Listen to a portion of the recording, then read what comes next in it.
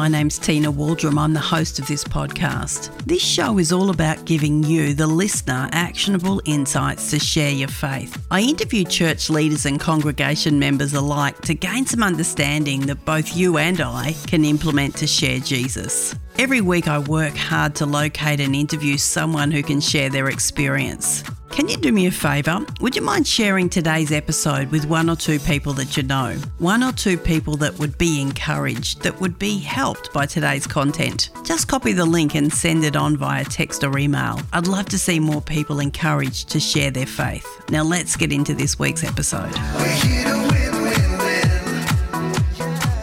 Welcome to the Win-Win Evangelism podcast. My name's Tina Waldrum and today I'm speaking with John Drane, who is in Scotland. John is a Scottish theologian and has in fact written many books, some that have been bestsellers around the world. And I'm most excited because John has on several occasions preached for the Queen and met the Queen and the family. And we're going to talk about the Queen's faith being a light for Christ. So welcome to you, John. Thank you, Tina. It's a pleasure to be able to speak with you today. John, it's fascinating for me to know somebody that has actually met the Queen, has preached for the Queen. Tell us a little bit about, first of all, where you are as we're doing this recording right now, and when did you first meet the Queen? Right now, I'm sitting in my office near to Glasgow in Scotland. And I first met the Queen when I was living a bit further north in Aberdeenshire. And I got an invitation out of the blue. Would I like to spend a weekend with Her Majesty and whoever else was there, other members of the family, at Balmoral, which was not that far from where I was living at the time. So you can guess that it took me quite a long time to decide what to do with this invitation. But I did say yes, and I became one of a long line, actually, of visiting preachers who they have invited over many years. I think this is a long-standing thing that when they were at Balmoral for their summer holidays, which extend for maybe 7 or 8 weeks each year, they would invite people to spend a weekend with them and preach in the local church in Crathy, which is right next to the main entrance of Balmoral, really, and spend the weekend talking about all sorts of things with them, but faith definitely was top of the agenda, obviously. So it's about being pastor to the Queen and her family for a weekend, if you like. What an extraordinary response. I mean, as an Aussie sitting on the other side of the world, it's quite surreal to be having this conversation. Now, to give the listeners a little bit of context, John, you and I met, actually, you were my professor at a doctoral class through Fuller Institute in Pasadena, California. You came to Australia, to South Australia, and that's where we met. And how was the meeting for you, John? I remember it being memorable meeting you and your lovely wife, Olive. Yeah, it was an interesting group that we brought together in Adelaide, wasn't it? I'm trying to think what the theme was. I think it was something about storytelling and narrative theology or something along those lines, because if I remember rightly, everybody crafted a story which we all shared, I think, didn't we, on the final day? And as I recall, people brought their friends or family or whatever to a kind of performance, which was actually the final day of a course that my wife Olive had taught several times on the campus in Pasadena on storytelling and sharing faith and so on. Your story must have been good because you passed, didn't you? You were very gracious and you gave me a very good mark. So it's really been a blessing actually meeting you and Olive, and then years later, here we are still connected. So tell me what it's like. Before I ask questions about the faith of the Queen and her faith as a light for Christ, is it surreal turning up at Balmoral and meeting the Queen and the family? Take me back to that. What was it like for you? Different. I guess that when you've not met people like this before, you wonder what it's going to be like. So I guess driving across the bridge over the river into Balmoral itself is a surreal kind of experience, because soldiers open the gate for you to get through, and they know who you are, of course, because you've been well researched in advance by the security people. I think the first difference would be that I parked my car and I didn't need to do anything else, because there was somebody there who would take my bags, put them in my bedroom that I was going to sleep in for the weekend, take the car, and while I was doing my thing for the next couple of days, they cleaned the car, they washed the car. So yes, I think it was a different experience having people do all that kind of ordinary stuff for you. And then just being introduced in a normal kind of fashion to whoever was there on that occasion, which was Her Majesty and Prince Philip and various other members of the royal family, along with a handful of other guests for the weekend. Incredible. Now, we know since the passing of the Queen, we know more than ever, I think, about the Queen's faith. What was it that you noticed about her and her faith, even on that first meeting and that hanging out, so to speak, that weekend? Well, in terms of the actual service that was to be on the Sunday morning, the text that I was given was Mark chapter 8, where that big question is asked, who do people say that I am? And, the disciples speculate, was Jesus, John the Baptist come back, Elijah, whatever. And I thought that was a great question to address to the royal family in that sermon. At the time, there was a TV series, which you may have come across, entitled Who Do You Think You Are?, in which various celebrities are taken back through their family history and usually unearth people they didn't know about. I remember reflecting in advance, this could be a poisoned chalice, as it were, asking the Queen and her family, who do you think you are? Who do people say you are? Are you really like that underneath? And so on. But I guess, I thought I might never meet them again. So why not go with that text and ask that question? And of course, what I discovered was that is exactly the right question to ask. And that led to some really significant conversations about, I remember one member of the family saying something along the line of, well, you know that we're all mongrels really, don't you?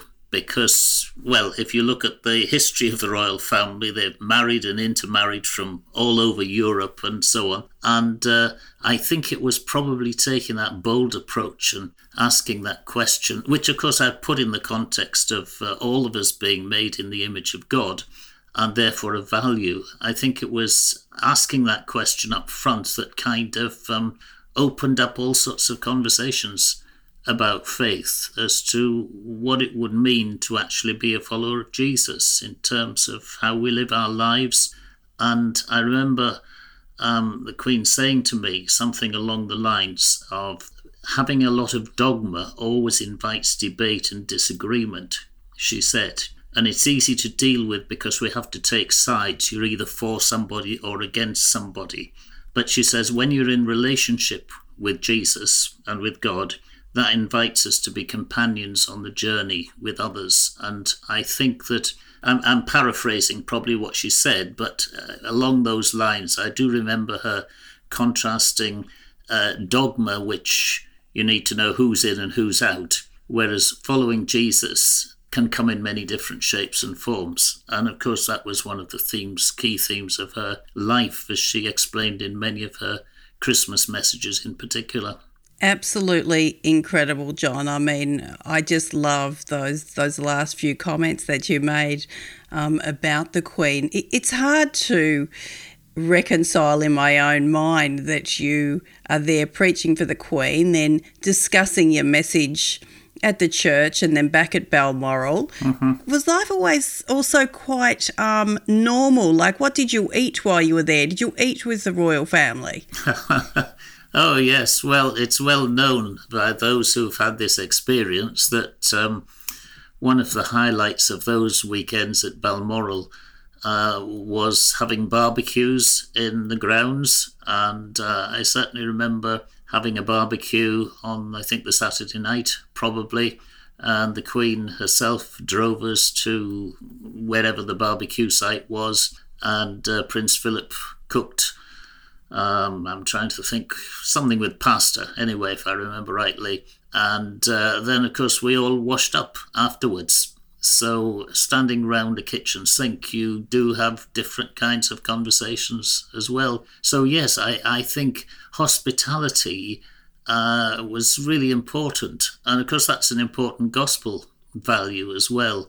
So being welcomed as part of the family for that weekend and doing ordinary stuff like, well, washing the dishes after a barbecue. Very informal indeed, and great fun, actually. It's not often that someone says to me, the Queen drove me to the barbecue, picked us up and drove us herself, and then you stood around the kitchen doing the dishes. So just entertain me, does the Queen wear rubber gloves? I think I remember she did. Yes, she did. I'm trying to remember what colour they were. I think they might have been blue, actually. But I wouldn't swear to that. But yes, she definitely wore rubber gloves in washing the dishes. All right. Well, on to a little bit more of a serious conversation, but this is just absolutely fascinating. I could talk to you for hours, John. What do you think is the greatest contributions, or where do you feel, as you've reflected on the Queen's life, where she has made the most proclamation, I guess, about her faith in Christ? Yeah, well, obviously, I think in many of her Christmas messages, she said very upfront things about Jesus being the guide of her life. And I think that certainly would be the key kind of message coming out, was that for her, following Jesus and using those words, I'm following Jesus, rather than even being a good Christian, it was always about Jesus. And she was absolutely steeped in the gospel stories, as well as the whole of Scripture, actually. And I have some friends who tell me that when they have met her and been talking about the Bible, for example, that if they quoted it wrongly or said a certain thing was found in, let's say, Psalm 21, she would correct them and say, well, actually, I think that might be in Psalm 35, So she was definitely soaked in Scripture. And I think that would have been true of her generation, of course, because back in the day, which we're talking now almost 100 years ago, learning the Bible off by heart would have been one of the things that lots of children did. And that certainly is one of the things that was part of her education. Not learning the whole Bible, but, significant passages like the Psalms, like passages of the Gospels, and indeed the epistles as well. So I think she was definitely steeped in Scripture and could quote it quite relevantly in many different circumstances. But ultimately, I think Jesus was her role model in terms of both his challenge of people as well as his affirmation and love for people, which, must be very, very difficult when you think of somebody like that, born into very constrained circumstances. Or at least she wasn't, because nobody in her family ever expected to become king or queen. So we've got to remember, when she became queen, it wasn't where she expected to end up her life either. But certainly I think faith was one of the things, maybe the key thing. Faith and her husband, Prince Philip, were the two things that appeared to me to sustain her throughout life. And of course, I need to say that he shared the same faith. In fact, in talking about faith on occasions when I met him, we certainly discovered that he and I had the same sort of mischievous sense of humour about all sorts of stuff, including cheeky questions about faith, which can get you into lots of trouble sometimes. I'm a little bit scared or apprehensive to ask what those are, because we do know that the Prince Philip did have that cheeky, mischievous side to him. Do you want to elaborate on that or not? I'll leave that up to you. Well, I remember on one occasion I must have mentioned a website which I think is called Atheists for Jesus, or Atheists in Love with Jesus, or something like that. And we had one of those kind of slightly cynical, mischievous kind of conversations along the lines of whether atheists actually understood Jesus better than church leaders and other people. So yes, and I remember that conversation actually must have been one of the longest I ever had with him, certainly because we then looked at all sorts of websites together and explored whatever was going on there. So yes, I think he could see through people, is what I would say, is probably a good way to put it. See through the pretense of so many religious people, actually, and ask what is really going on here and what really makes you tick as a Christian, which I guess the Queen herself embodied what really makes somebody tick as a follower of Jesus. And, everybody has talked about her commitment, faithfulness, honesty, service, all those kinds of things. And I think that would be one of the key things that is in my memory of her, is that in many respects, she had a very uncomplicated kind of faith, in the sense that she read scripture and took it at face value, but she also lived it out to the best of her ability. And I think it was that living out that a lot of people have noticed and drawn attention to in recent years. Yes, absolutely, and very much so. Now with the passing of the Queen, of course, we've just had the funeral, which was just incredible to watch. For you, John, as a follower of Christ, what are you taking away in terms of things that you've noticed about the Queen that would help you yourself continue to be a light for Christ in the world? Yeah, I think taking Jesus really seriously. And I think there are many challenging things in there, and we could go down a different track and highlight some of the things that the Queen must have found really challenging. But I think having Jesus at the centre, rather than our church traditions or indeed kind of theological constructs and belief systems and so on, I think going back to the essentials, that's what I meant when I said I thought her faith was quite uncomplicated.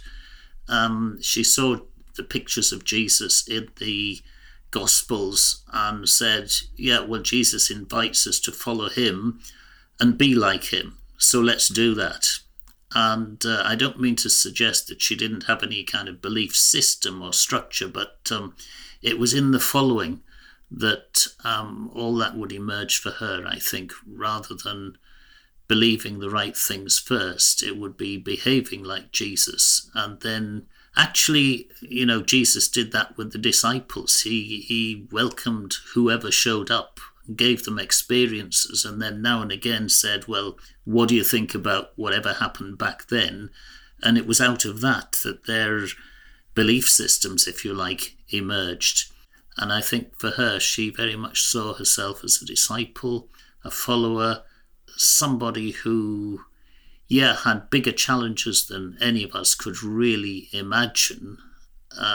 Because, church people debate about things like predestination and so on. I mean, if you're born into a family like that, where your entire future is laid out for you, then predestination takes on a whole different ethos entirely. So I think it's not easy to break out of that, especially when you're part of a national, international system that depends on your presence and involvement and engagement.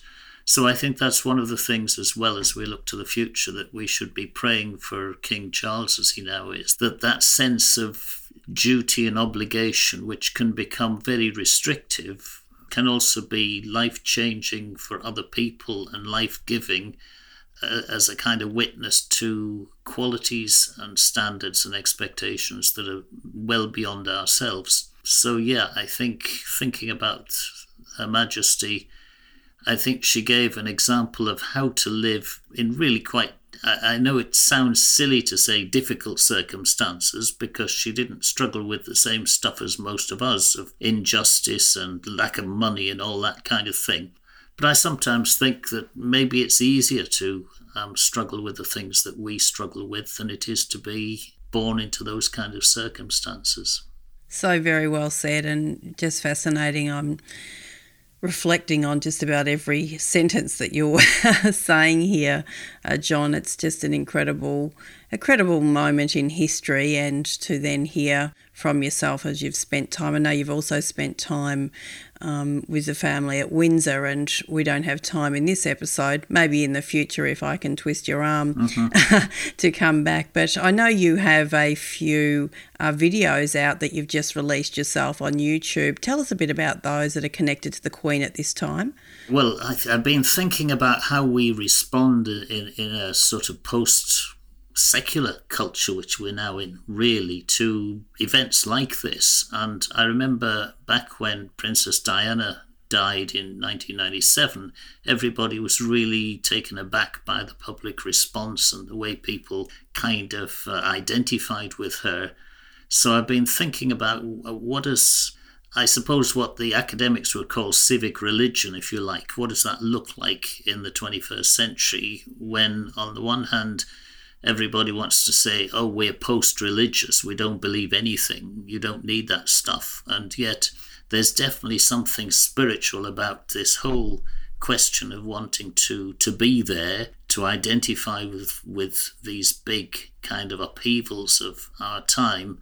So I started reflecting on the events of her death and the aftermath and the way people responded from that angle, rather than from the angle of starting with the Queen and the royal family. And I think prayer is one of the big things that I see taking place here. Not necessarily people putting their hands together and praying prayers, but Martin Luther famously said that work can be prayer, and I think we can do things that are effectively reaching out to a God who many of us don't know, really, which actually is reflected in the New Testament. If you think about it, St. Paul wrote in Romans that sometimes our prayers are so kind of deeply embedded in our angst and we just don't know how to say anything. And he talks about the Spirit taking all those feelings that we don't know what to do with and somehow giving us a medium to express them with. And as I've looked at what's been going on in the last couple of weeks now, yes, I started thinking, what is this saying? So yes, I did make some videos which reflected on that from different angles about what is the promise of what's going on here, what are we looking for, what does all this mean in the big picture of who we might become in the 21st century.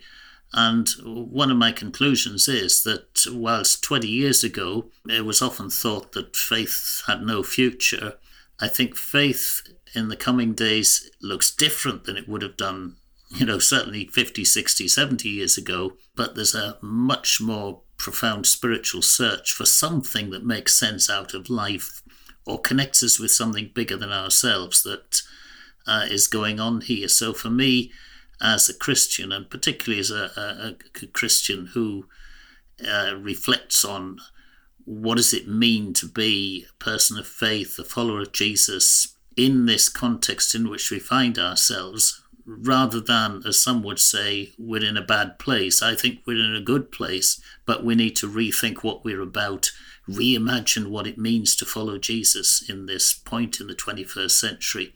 And what we see around us, not just connected with the Queen, but you can see the same kinds of movements all over the place as people are asking big questions about what's going on in the world, who can we trust, what does it mean to be human, how can I get through from today to tomorrow, actually, and still be sane?